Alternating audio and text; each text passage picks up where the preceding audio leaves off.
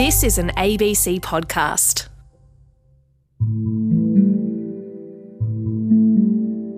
Imagine it is 2045 and I'm here to tell you that malaria has been wiped out.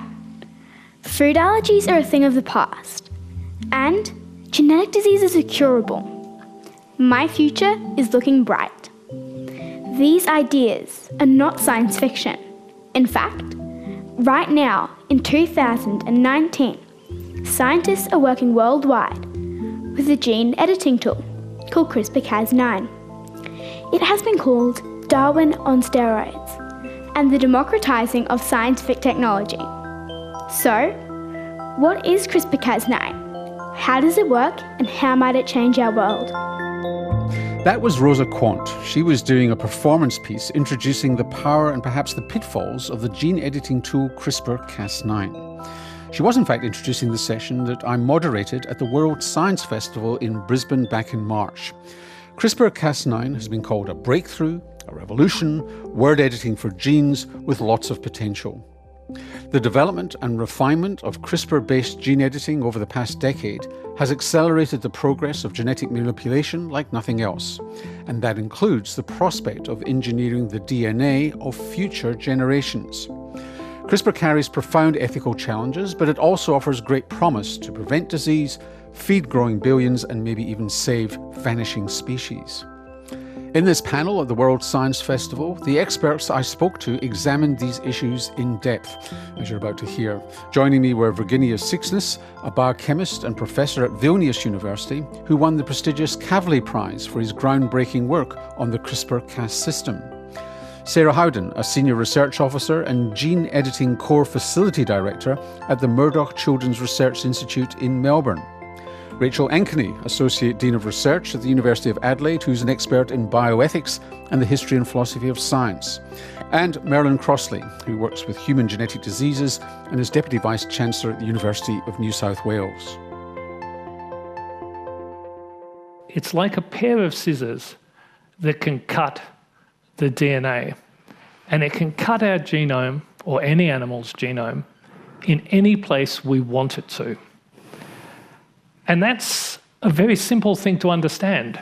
What is difficult to understand is actually what our genomes are and what genes are. So I want you to imagine, any of you who are my age have probably seen a film called Cinema Paradiso, and there's these old projectors with long reels of footage, massively long. And that's what our genomes are like. Our genome has 3 billion letters in it. DNA is double-stranded, and if you know about film, there's a negative and a positive.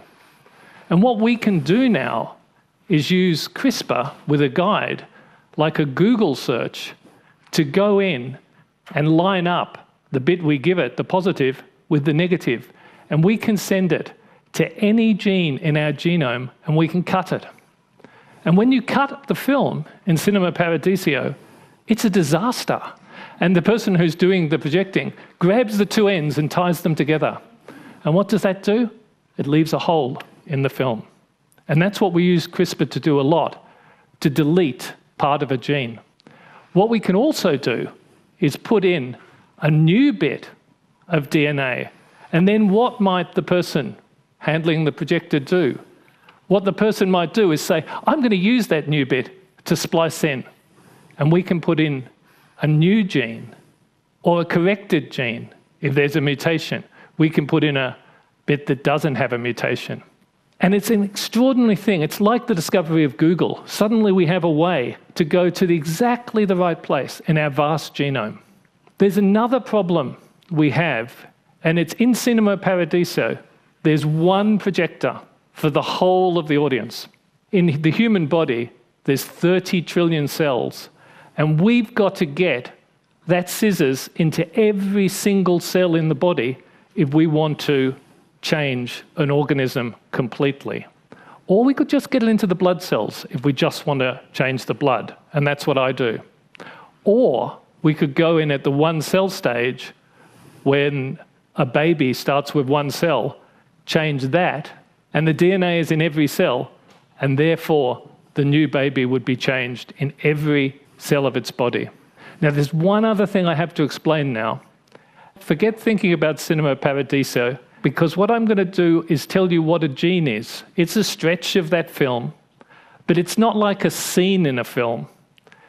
What it is like, and I'll use this analogy, a gene is a part of that segment that is like a jelly mold that might mold bricks for making the cell wall, might mold hemoglobin protein for carrying oxygen, might mold channel protein for taking things in and out of the cell.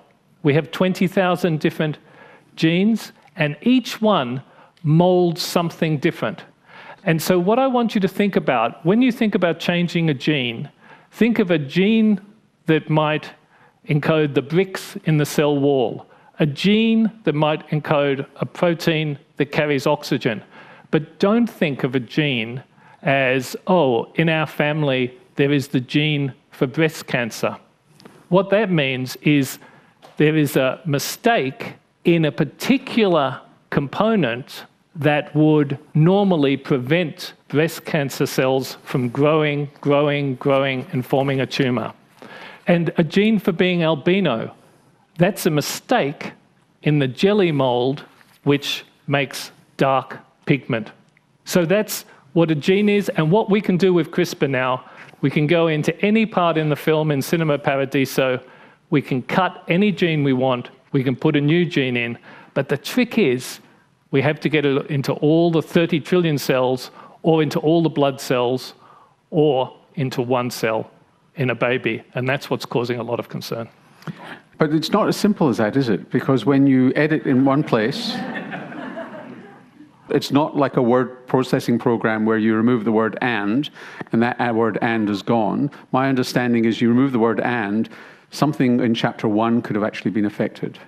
So there's two reasons why this might happen. One is, if you put an extra set of traffic lights in the street outside this auditorium, it will have an impact on traffic all across Brisbane. So that's a secondary effect. So that may happen. What people are most concerned about with CRISPR is that a Google search never takes you to just one place in the internet. And CRISPR doesn't take you to just one place. It takes you to the I'm feeling lucky top place, but it also takes you to page 2 and page 3 of the results. And we don't quite know how often CRISPR goes to the gene we want to go to, and how often it accidentally goes to other genes. But each year we're getting better at that. Which is why we raise the sign of the cross to changing embryos, because we've got no idea what we're doing yet.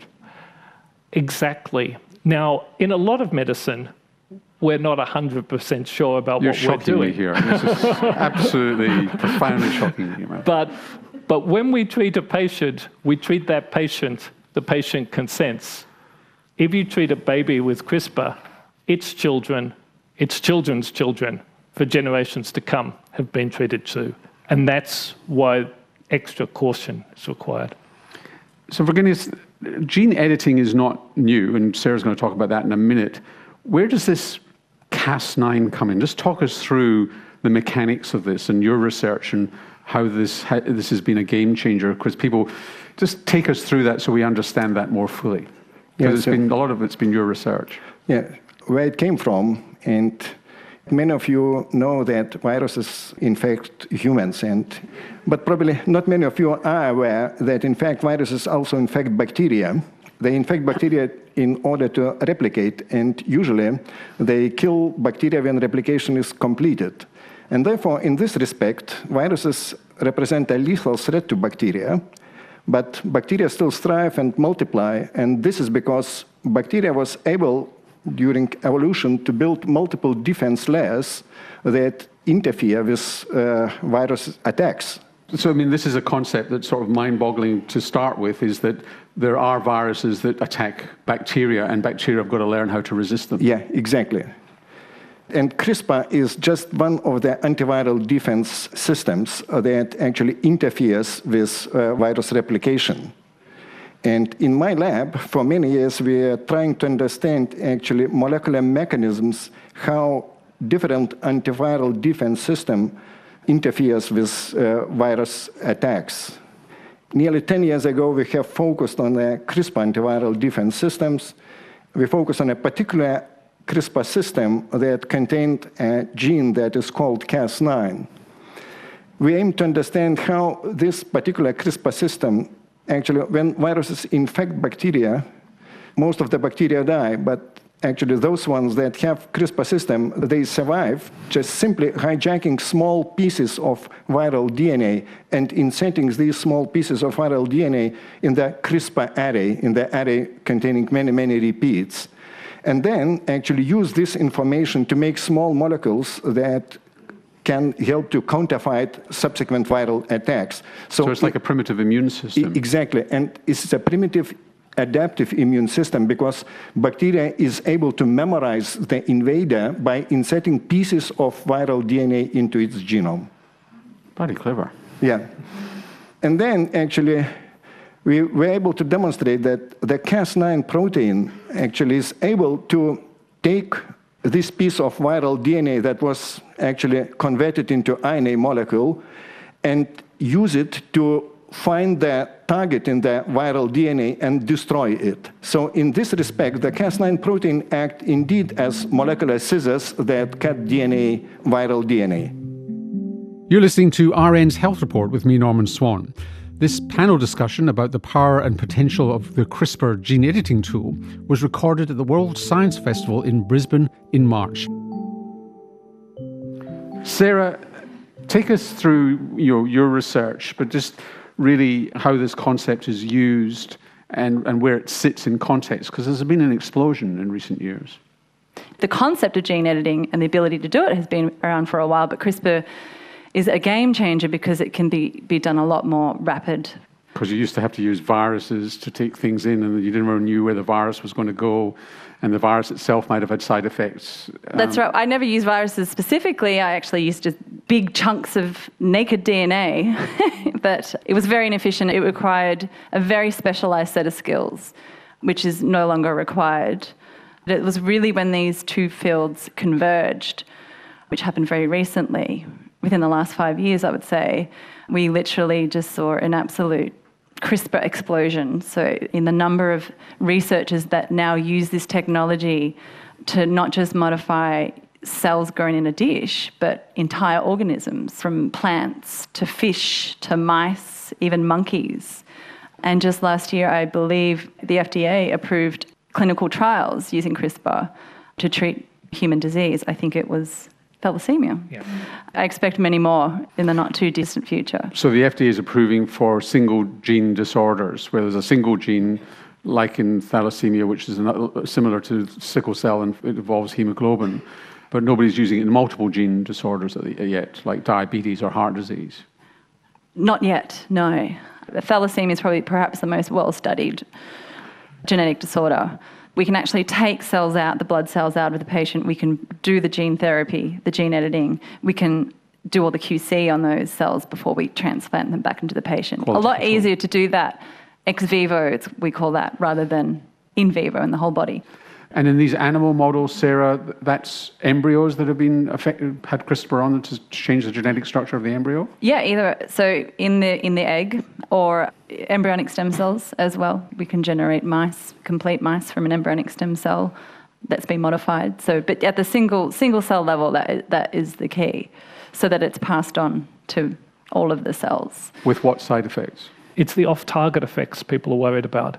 But the side effects you see... That's what I'm asking about. Yeah, well, off-target means, you aim to cut 100% this gene, but 1% of the time you cut another gene. Now, since a lot of our genome doesn't code for anything or doesn't code for anything important, often in the experimental... Hold on. 98%. That we know of. Yet. So just stop there for a moment, Professor Crossley. That's a myth. So we've been talking, so just to explain a little bit, we're talking about what's called the exome, which is the part of the genome that codes for genes. There's another part of the genome which doesn't code for genes, but is hugely important in genetic regulation. So if you get a CRISPR cut inadvertently, as well as in the gene, but in with the regulatory sequence, you could really screw up somebody's genome. So it's true. So there 2% of our genome codes for the things I was talking about, the BRICS, the hemoglobin protein. 1% of the genome codes for the on-off switches, vitally important. And the volume switches. Yes, vitally important.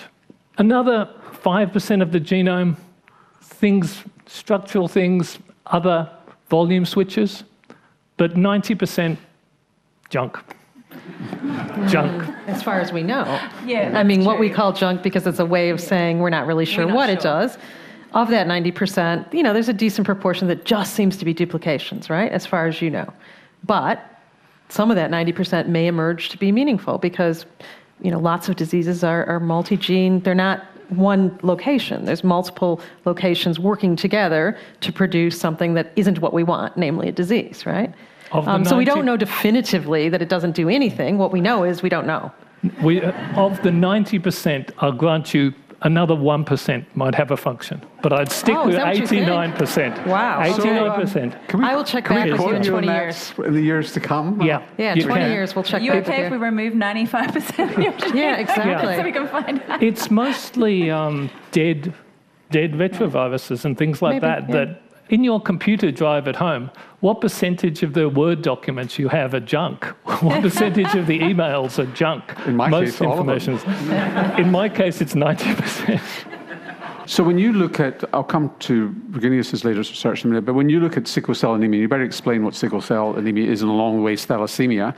Are you talking about modifying the embryo? Yeah, so it's great to talk about this one because I liken this one to a pothole out of the front of this auditorium. If there's a pothole out of the front of the auditorium and you call the council and they fix that pothole, provided they get the address right, you have actually fixed it. And what you're doing is you're taking someone who has an inherited mutation and you're comparing them to the people who don't have that disorder and saying, I want to be like them. And you can fix it. And I call it organic gene therapy because you're not introducing anything artificial. You're just taking what is naturally occurring and putting it back. What is sickle cell? Sickle cell anemia is a defect in the protein, which is a carrier protein that carries oxygen around your body within red blood cells. And there was a mutation occurred thousands of years ago in Africa, and because it protected against malaria. That's right. Yeah. That person had one, so we all have two genes. That person had one mutant copy, one normal, and their blood was slightly unusual, and the malaria parasite didn't like it. So that person had more kids than other people. And most of those kids would get one copy, and those kids bred with other kids who had the same descent, and most of the time they just get one copy. But if 1/4 of the kids would get the mutant copy from their mother, the mutant copy from their father, and they would have blood that had two mutant copies, couldn't carry oxygen well, and the proteins stuck together. And that meant that the blood cells got misshapen and they stuck in capillaries in the blood vessels. And this causes awful pain. Apparently, it's like having a hand slammed in a car door for hours. And these pain crises, serious thing. And it's enormous number of people carry these mutations, mostly Africa. But we have thalassemia as a different defect, also gives resistance to malaria. And that's found anywhere where there was malaria, throughout the Mediterranean, Middle East, southern China, and sickle cell's the most common mutation in Africa. Now, if I said to any of you, which tissue of your body, what would you give me 100 grams of? You'd only say blood. You'd say blood. And we can take the blood and we can take the stem cells, which are the immature blood cells, we can correct the mutation, and then we can inject those stem cells back, and then you're not changed, but your blood is changed. Or we can take blood from a person who doesn't have the disease, take their stem cells, put that back into you. So essentially it's a bone marrow transplant of genetically engineered cells. Exactly. So, but if you were going to fix up cystic fibrosis, that would have to be the embryo. Yeah, because that affects lung, pancreas, gut, and cystic fibrosis, it's baked in. The defect's baked into every tissue in your body, whereas your blood, take it out, fix it. And so I think CF patients would argue, if you just fix my lungs, I'd be okay with that. Yeah. So Virginijus, what's your lab working on now, taking it to the next stages of development? Actually, all these genome editing tools like Cas9, they come in very different flavors. And there are many now different Cas9 genome editing tools around. And actually, my lab is focused on trying to find new Cas9 analogs or orthologs, how we call it. And actually, we expect that these new genome editing tools could be a bit more precise and give less off-targets, so that maybe could be more useful for genome editing applications. So essentially, you're going into Word version 6.9 in terms of getting better and better programming. Yeah. But still, we're looking into the bacteria that actually produce different Cas9 proteins. And are you looking at any applications of that, or you're purely into getting the tool as good as it can be? Yeah. So actually, we are focused mainly on a tool side. And when you look at what people are doing with the tools that you've developed in the past, what do you see that pleases you, and what do you see that worries you? You can do different things with every tool. So, and this Cas9 also, you can do good things like correct mutations and so on, but actually you can also use for different things. So it's no difference with other tools, yeah. Do you wake up at 3 in the morning worried? Now I wake up because of the jet lag. Yeah. Which we feel fully responsible for. So Rachel, is there a role for the bioethicist here, apart from just getting in the way? No. That's not what we try to do.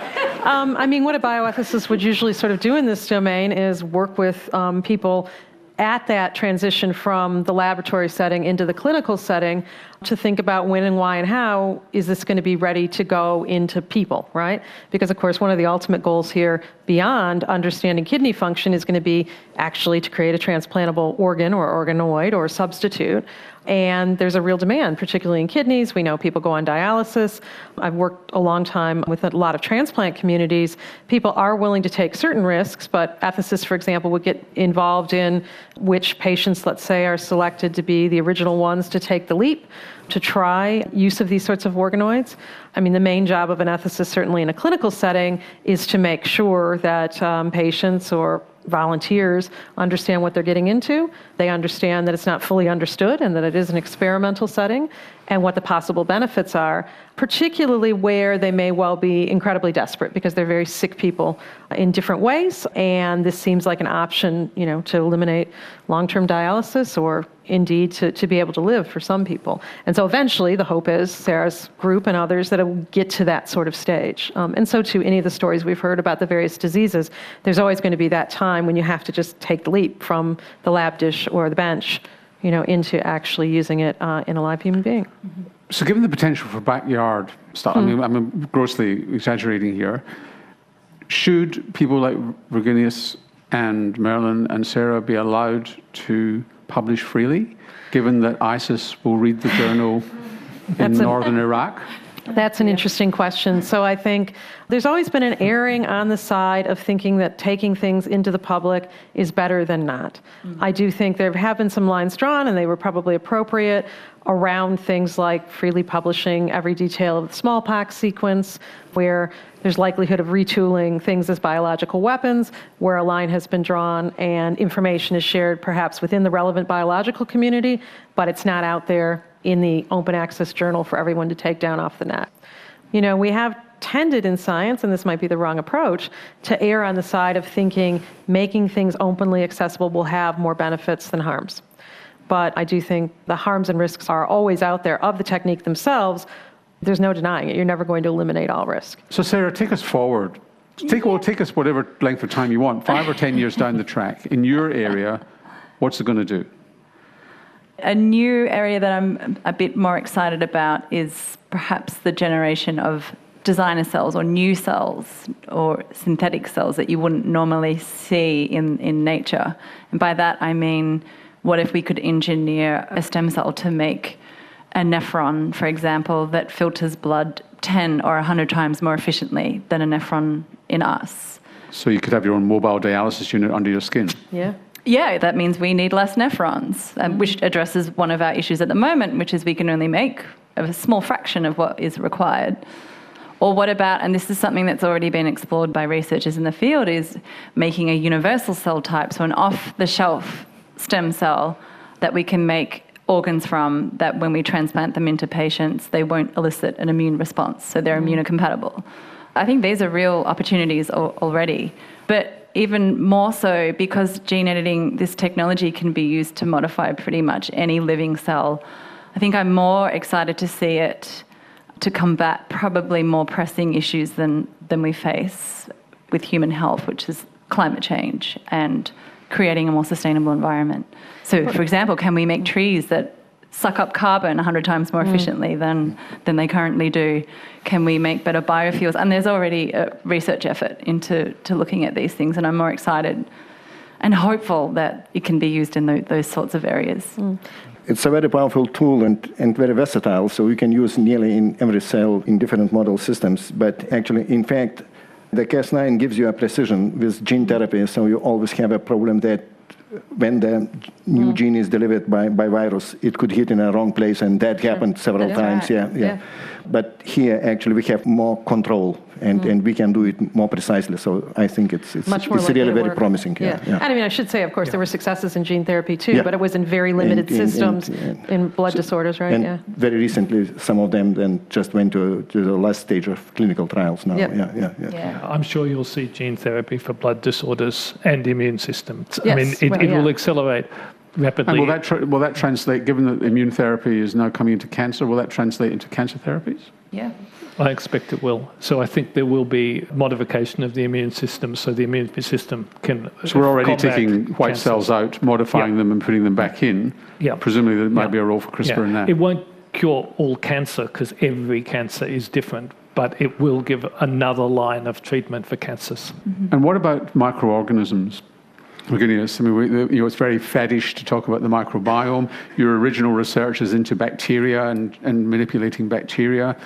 Is there some sort of role here for CRISPR? And there are some really interesting and promising applications of CRISPR technology also in bacteria. For example, people are talking about new antimicrobials, so that use CRISPR tools and then Cas9 actually to so the actual treatment contains Cas9? Some bacteria become antibiotic resistant, and this is a huge problem. Actually, we are running out of antibiotics. But now people are thinking about using CRISPR tool to deliver CRISPR tool in this bacteria and to actually destroy the antibiotic resistant genes in bacteria, and then actually making bacteria again susceptible to antibiotic treatment. So that could be a really promising application. Well, I think I'm slightly more settled. Are you more settled? We'll see. Can you please join me in thanking our fantastic panel? And that was Virginia Siksness, Sarah Howden, Merlin Crossley and Rachel Ankeny talking CRISPR at the World Science Festival in Brisbane.